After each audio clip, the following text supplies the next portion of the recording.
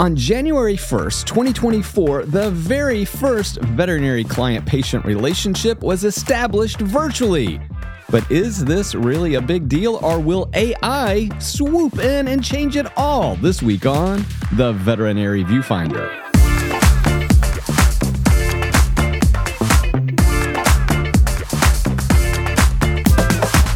Welcome back to the Veterinary Viewfinder, the podcast that tackles the toughest topics in veterinary medicine and the future of AI, telemedicine, and workforce shortages are all topics that are tough to tackle.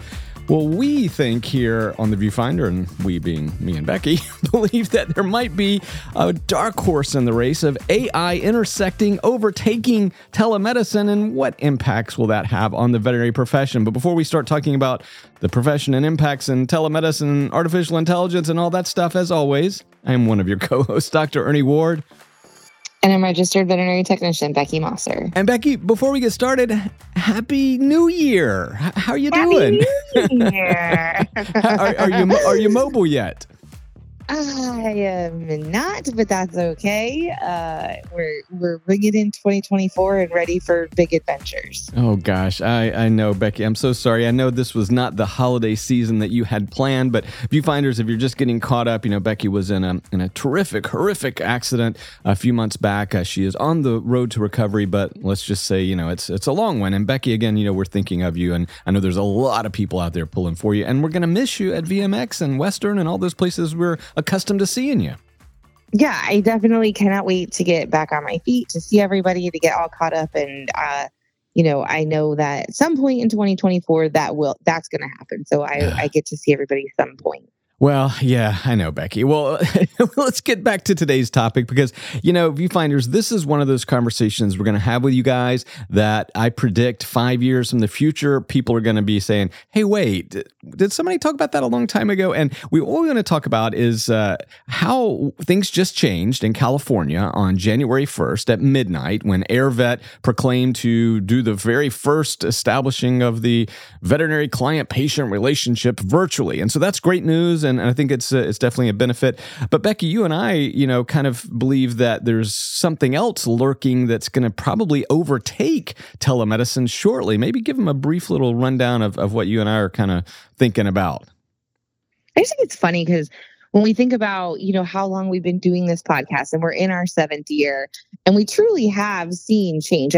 But we've been talking about telehealth since probably our first year. I'm sure our first episodes are out there about that. And, when we were talking this morning and when I was looking at 2024, what's up and coming, what's new this year, what are we really going to see?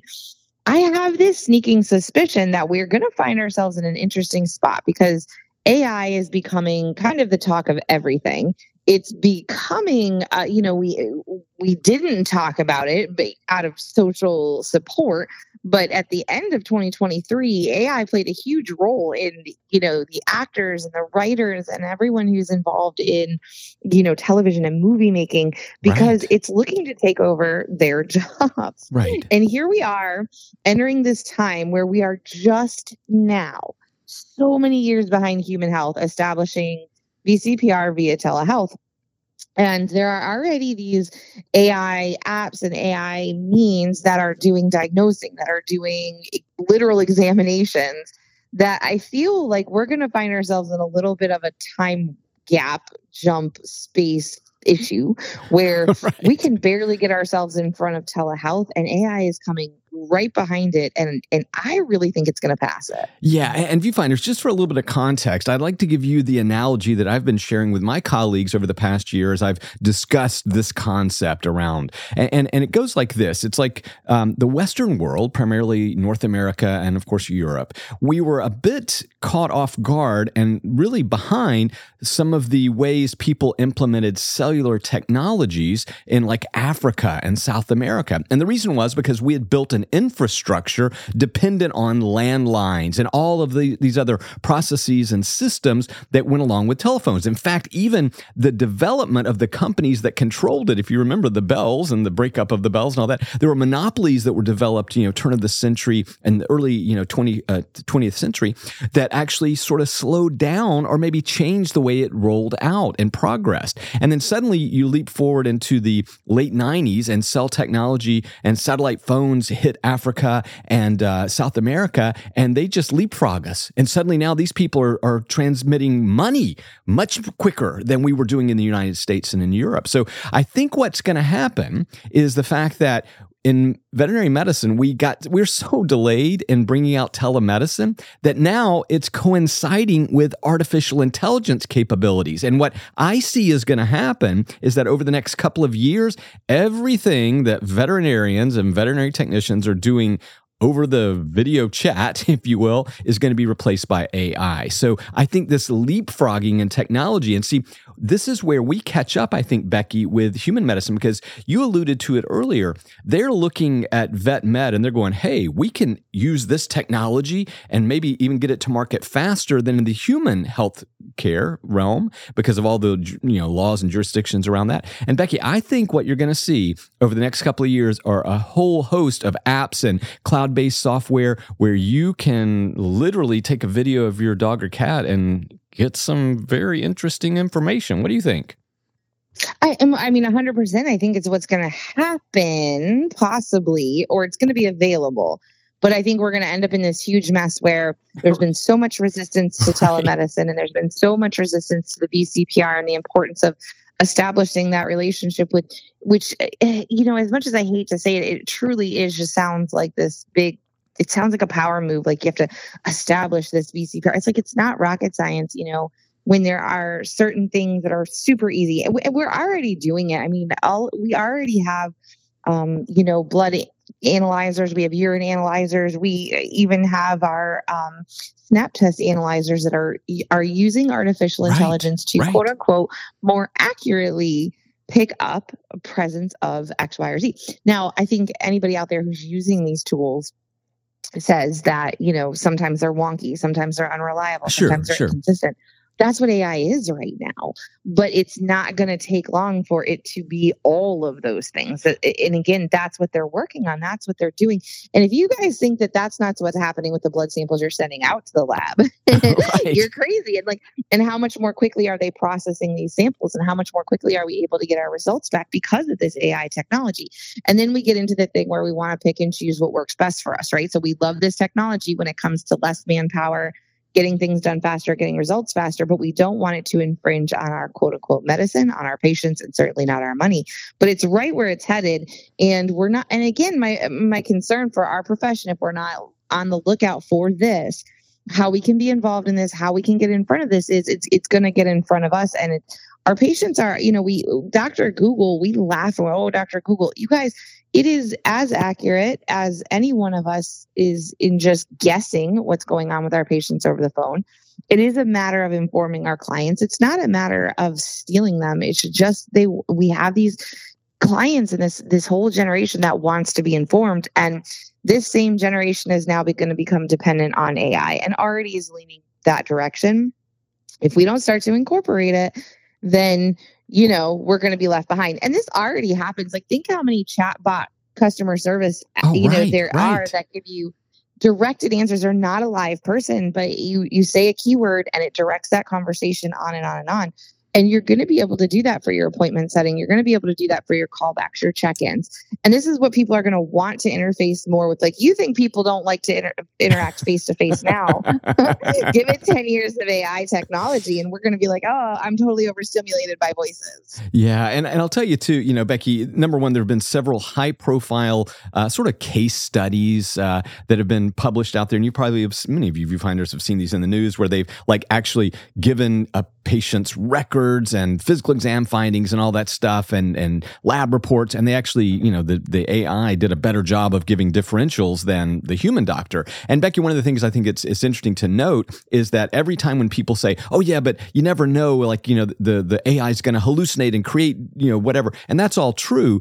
And they say, well, like for some reason they think that just going to any vet is going to be like omniscient, and I'm like, wait, there's some wonky vets and vet techs out there, Becky, no offense to anybody, but your results may vary. So I think that we're still in that learning phase where, I foresee in the very near future, of course, where AI is able to surpass us. And, Becky, this reminds me, in the year 2000, actually, it was the end of 1999, Hills put together this big symposium. And they brought a bunch of us to speak to a bunch of, key vets and industry leaders around the country. And I was honored to be a part of this. And I remember during my presentation, I mentioned the fact that there's only one doctor in the Star Trek Enterprise. It's a massive space vehicle. They traveled through the outer reaches of space, right? And they've got bones. They've got one person. And Becky, how were they able to accomplish that? And I remember talking about this and saying, how much more efficient we were going to be with augmented intelligence. That's kind of one of the terms we used back in the day. And Becky, the reason that Bones could treat everybody in the Star Trek world or the ship is because, he had robotics and AI and all kind of automated systems. And that's really, I know that sounds Star Trek, but guys, we're like a decade away from that actually, happening. Yeah, but I was going to say, right. And a decade goes so fast. So we're 7 years into this. And I even just think about the technology that we see in human medicine.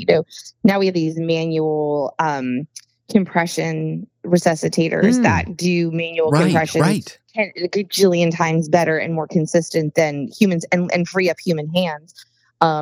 It's getting churned out. The healthcare industry, number one, is so profitable, right? Like we're just looking for everything we can to fix everything we can. And then number two, with less regulation and a huge demand, the pet industry is coming right behind it. And again, it's these same folks that are one, pet owners. See, that's the other thing we have to remember is that all of these folks who are involved on the human side, so many of them own pets. And then when they get to their veterinarian or their veterinary clinic and they realize that the technology and the information and the diagnostic systems are centuries behind, that might be an exaggeration, but they are so far behind that their wheels are turning and they're like, there's no reason that this just can't be translated over here. And that goes to the higher level. So many of our pharmaceutical companies, our lab organizations, so much of on the higher level, when you trace everything back up to the top, because everything goes right to the top, they are one entity. And so the distribution of this model is going to happen so rapid. Yeah. And we have a tendency to lean toward the negative and say, oh, you're not using your brain anymore and it's going to just take over. And like you said, it hallucinates and it causes this crazy thing. Like, well, Bones was still on the ship, right? Like there still has to be some kind of brain behind it, but it minimizes it so much. And when we're facing this shortage and we're facing, not enough hands in the industry and not enough of what we need, I think that this is going to become a contender. Yeah. And again, getting back to the Star Trek analogy, guys, the reason that I bring that out is one of efficiency. So, 23 or 24 years ago when we were doing this conference, I was really leaning into, at that time, we were also in a tight job market. And I was saying, these are ways that we're going to leverage and create efficiencies in the workforce. And so that was just we weren't really thinking they were going to do the diagnosis. But when you extrapolate it and move it forward 25 years or so, Becky, this stuff now is here. And I feel strongly about this. Now, before you guys turn off the podcast and never listen again, we're not saying it puts everybody out of business. In fact, this takes decades to actually make that kind of change. But what it will do is, this emergence of what we're calling now super intelligence, which is, augmenting ourselves. That's where the real value, we're going to do better, and I don't see this whole scale, firing and replacing and doing away with really of many industries. I think some manual labor jobs are probably at risk, but, Becky, things that require intelligence and thought and really, let's face it, a hands-on care, we're a long way away from, I think, them doing a lot of surgeries autonomously, right? I think that they can be assisted and they can make it better. But, I still think that there's an important role to play for humans. And again, like you said, that's why they've got, Bones on Star Trek. Yeah, and I mean, I certainly hope so, and I do think that is always going to be a part of it. But again, it's going to be a matter of incorporating it. It's going to be a matter of how does it exist together.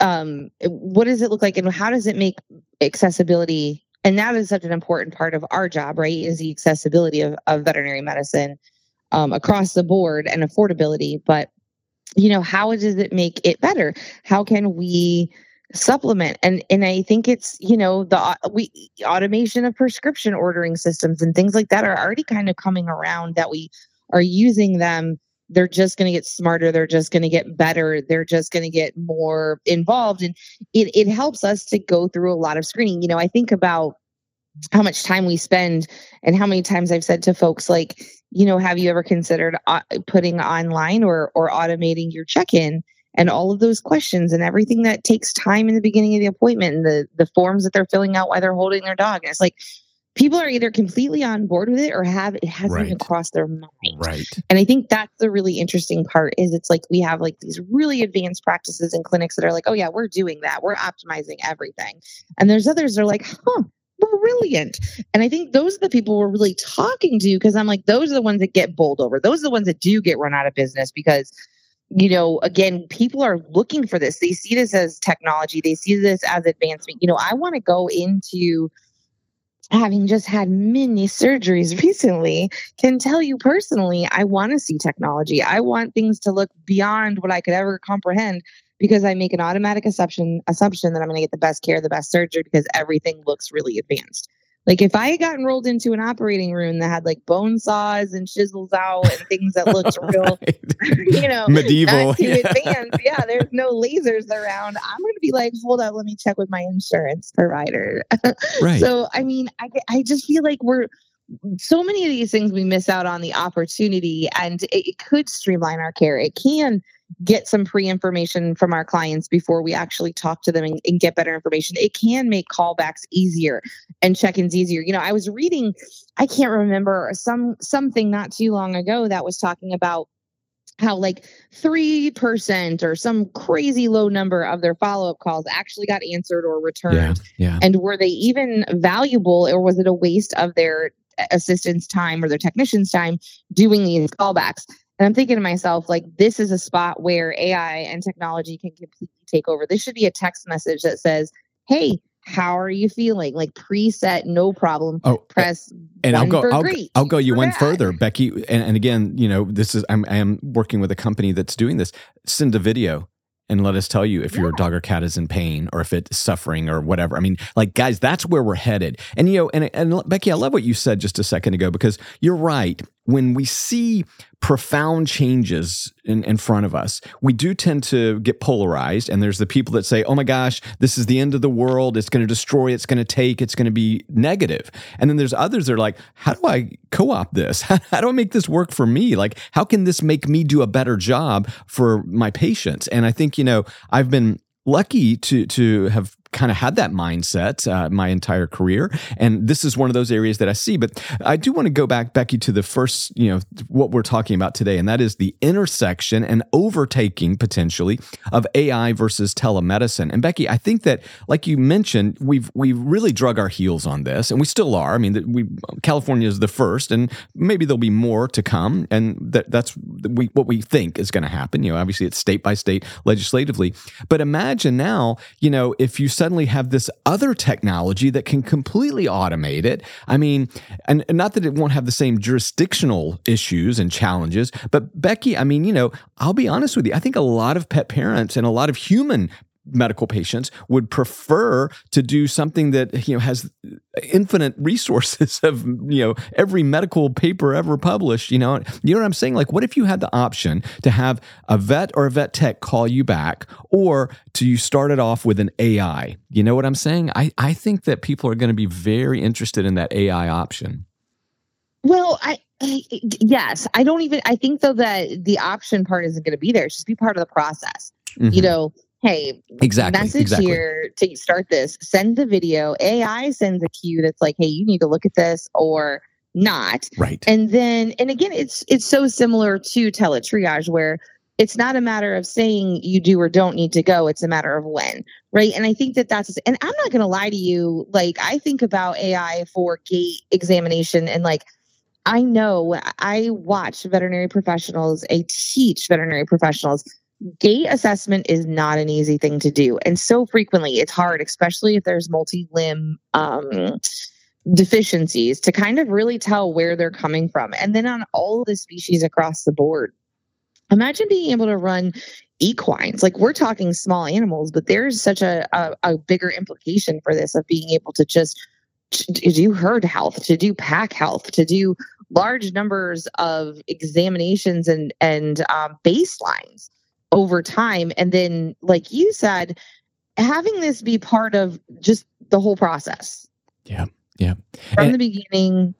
And Becky, I mean, this is not news. Viewfinders, we're not naive. I mean, there's several companies that have been doing this for the past few years.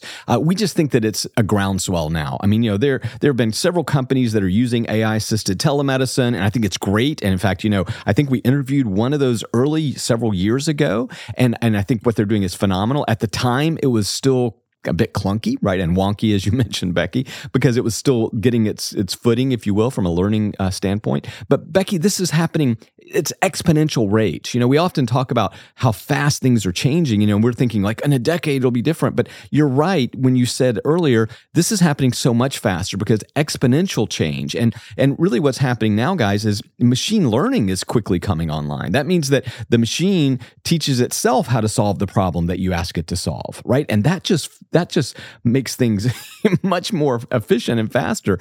Becky, there's several programs now that are using AI to make apps. So literally you say, I want an app that does this, this, this, and this, and it does the code. Now, that's remarkable, right? So imagine as we start to scale this up, Becky, I mean, this happens quickly. So I'm with you. I think what's going to happen is we're going to see this triage, this AI-assisted telemedicine stuff, whatever terminology we're going to settle on. But Becky, I think that'll be the gatekeeper, and it'll triage this way or that way, and probably give you a good idea. And so again, just think of how much more efficient that is, how many more of those pets you can see. Imagine if you don't get just a rando call and you're a vet tech on doing some telemedicine hustle on the side, Becky, but what if it says, hey, based on the assessment of the video and the audio and the whatever, we're already thinking 1, 2, 3, 4, 5, and let you take it from there. And that'd be amazing. That's right. Well, I think about our emergency room clinics and how you can take a video of your pet or take a picture and enter your symptoms. And we could have a triage board automatically updating itself as to who needs to be seen and when and what's happening. We could have the information before they even arrive at the clinic. I mean, there is right. There's so much possibility. It's exciting, but I think the important part for our listeners, the important part of this conversation is staying in front of it, listening, having an ear to the ground, watching for these apps, knowing before your clients come in and ask you about them, what exists out there, what's worth your time, what's not worth your time, because they're going to be looking to you for that direction. And as we say about so many other things, is if you don't have that information, if you're naive about it, I mean, you can absolutely say, I'm not sure, let me check into that, let me call you back, and be consistent.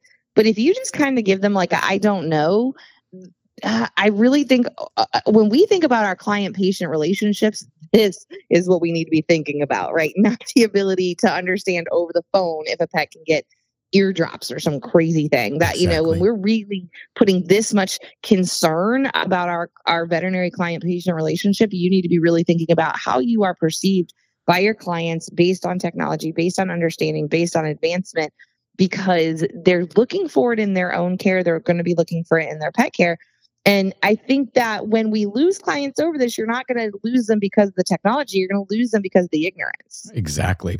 Well, guys, I want to kind of end today's conversation by just dropping one more little bit of controversy. I was my last bit of work with AVMA before they threw me out on the street was I was on the telemedicine committee, right? So we were tasked, and this was maybe Becky, were around 2015, 16, 17, somewhere around there. It was a while back. And we were tasked with sort of coming up with those initial guidelines from the AVMA. And I'll tell you the reason that, most of my opinions were in the objections because I didn't think we did what we should have done. But one of the objections and concerns I raised back then was, how do we address the future of automated services, right? I said, so who would be liable? Like, let's say an owner just uses Chat GPT and somehow acts on it, right? Does something, somehow gets medications or does a procedure or ignores something, whatever it might be, right? Like, who's liable then? And I remember at that time being kind of roundly dismissed as saying, that's ridiculous. That'll never happen. And of course, it's happening. So the last thing I want to leave with the viewfinders, Becky, is the fact that, let's say right now that you're a company out there and you're frustrated, you can't get your dog or cat into the vet and you can't get the information that you want in the timely fashion that you want or the details or whatever. What's to prevent them from just creating this type of service and doing it, right? Who's liable? I mean, it's an AI. Really? You're going to take their license? How are you going to do that?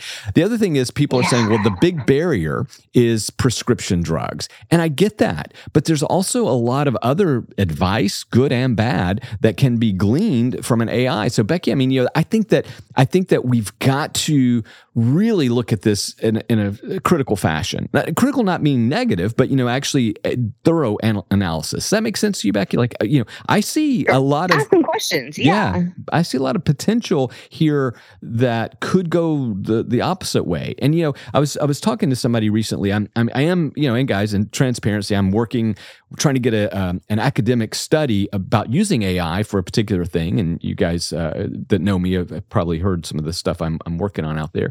But regardless, my whole thing is to say, I want to do this right. And the reason I want to do it right is not just to get the science right and get the machine learning and the AI right, but also I want our first foray into this next world of AI to be a positive one. You get what I'm saying, Becky? Like, if we go throw a bunch of junk out there, especially under the banner of veterinary guided, then, we may sour it for 10 years, right? People may say, oh, I tried that. It was garbage.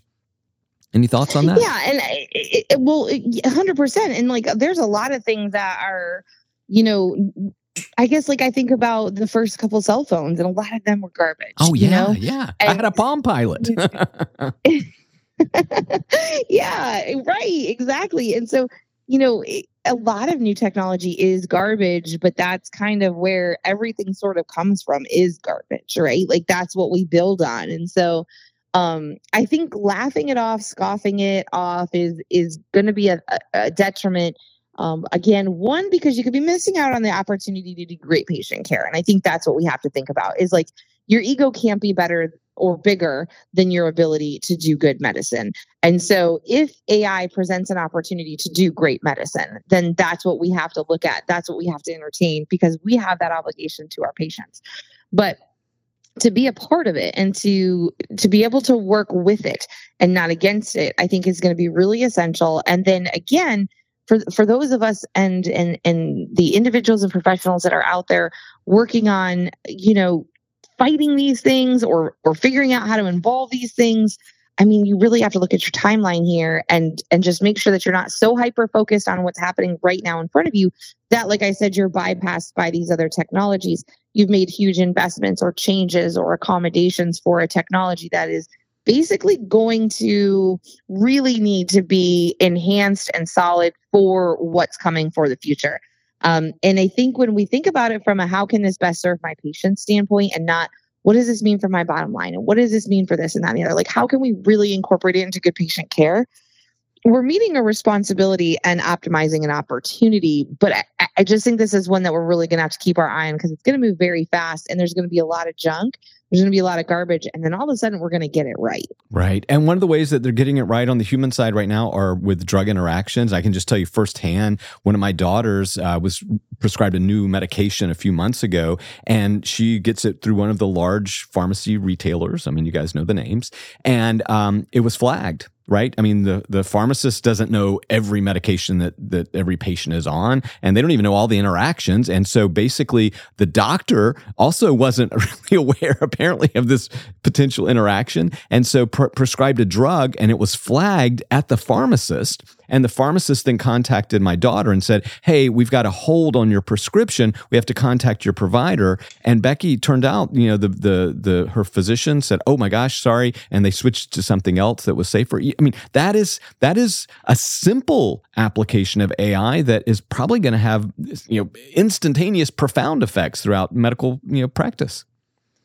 Well, I would argue it already had instantaneous, profound effects by having a lack of effect. I have a friend who lost his brother years ago to a medical overdose in which 2 drugs interacted and his heart stopped. Wow. And they just didn't catch it. And so that, oh my gosh, I'm sorry from your doctor could have been at your daughter's funeral. It could have been over your daughter's hospital bed. Like that kind of thing is like what we don't see are the effects that happen because something's caught that doesn't happen, right? And so then you just don't even realize it. It's not going to get out there in the world because it didn't happen.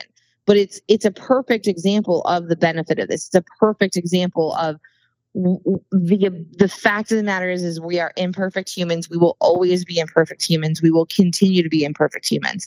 And AI will probably never be perfect, but it has a lot more potential than we ever will to be perfect and to not get clouded by every other factor, right? And so that's the difference is AI doesn't get tired. It doesn't get hungry. It doesn't experience decision fatigue. It doesn't fight with its wife before it comes to work. It shows up its very best every time.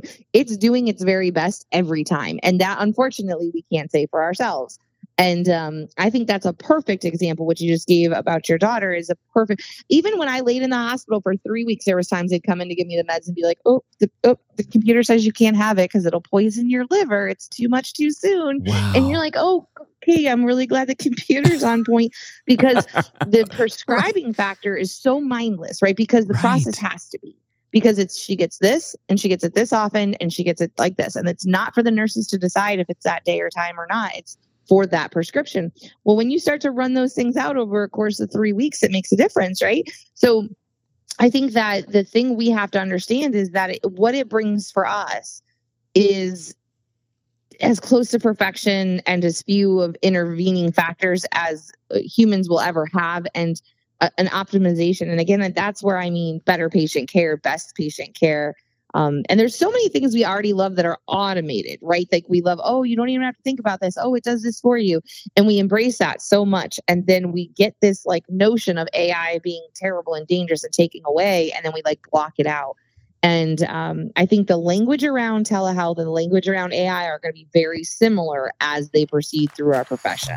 Wow, I love this. And viewfinders, we love this conversation. It's a great way to kick off 2024. I like forward thinking. I like trying to predict what's going to happen. I think this is something we'd like to hear how you think AI and telemedicine will sort of intersect, and will they merge together as we hope they do, or will one compete with the other, and what will happen to the whole profession? We'd love to hear your thoughts. And Becky, while you're convalescing, how can they share those thoughts with you?